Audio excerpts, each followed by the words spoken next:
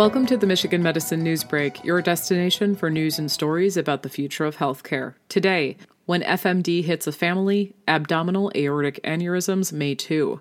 A study finds shared genetics between two inherited diseases of the arteries.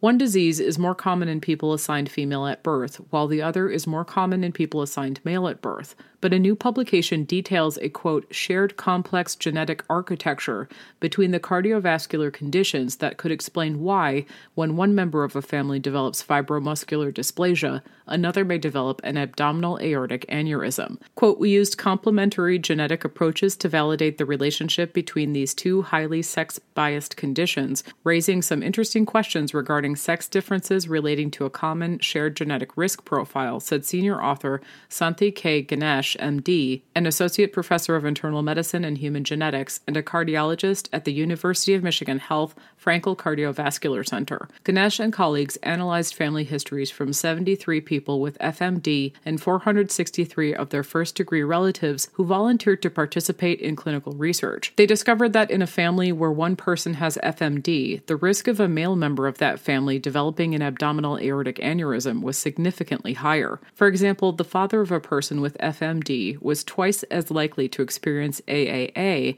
according to results published in Circulation, Genomic, and Precision Medicine. The research team then compared a new polygenic risk score for FMD and established polygenic risk scores for AAA to verify a shared genetic basis for both diseases, Ganesh says. The results point to specific genes that may underlie both diseases, providing new biological understanding of vascular diseases. The findings also support that screening for abdominal aortic aneurysm in male relatives of patients with FMD may be useful, along with currently established AAA screening guidelines. For more on this story and others like it, visit uofmhealth.org/health blogs. You can subscribe to the Michigan Medicine News Break wherever you listen to podcasts.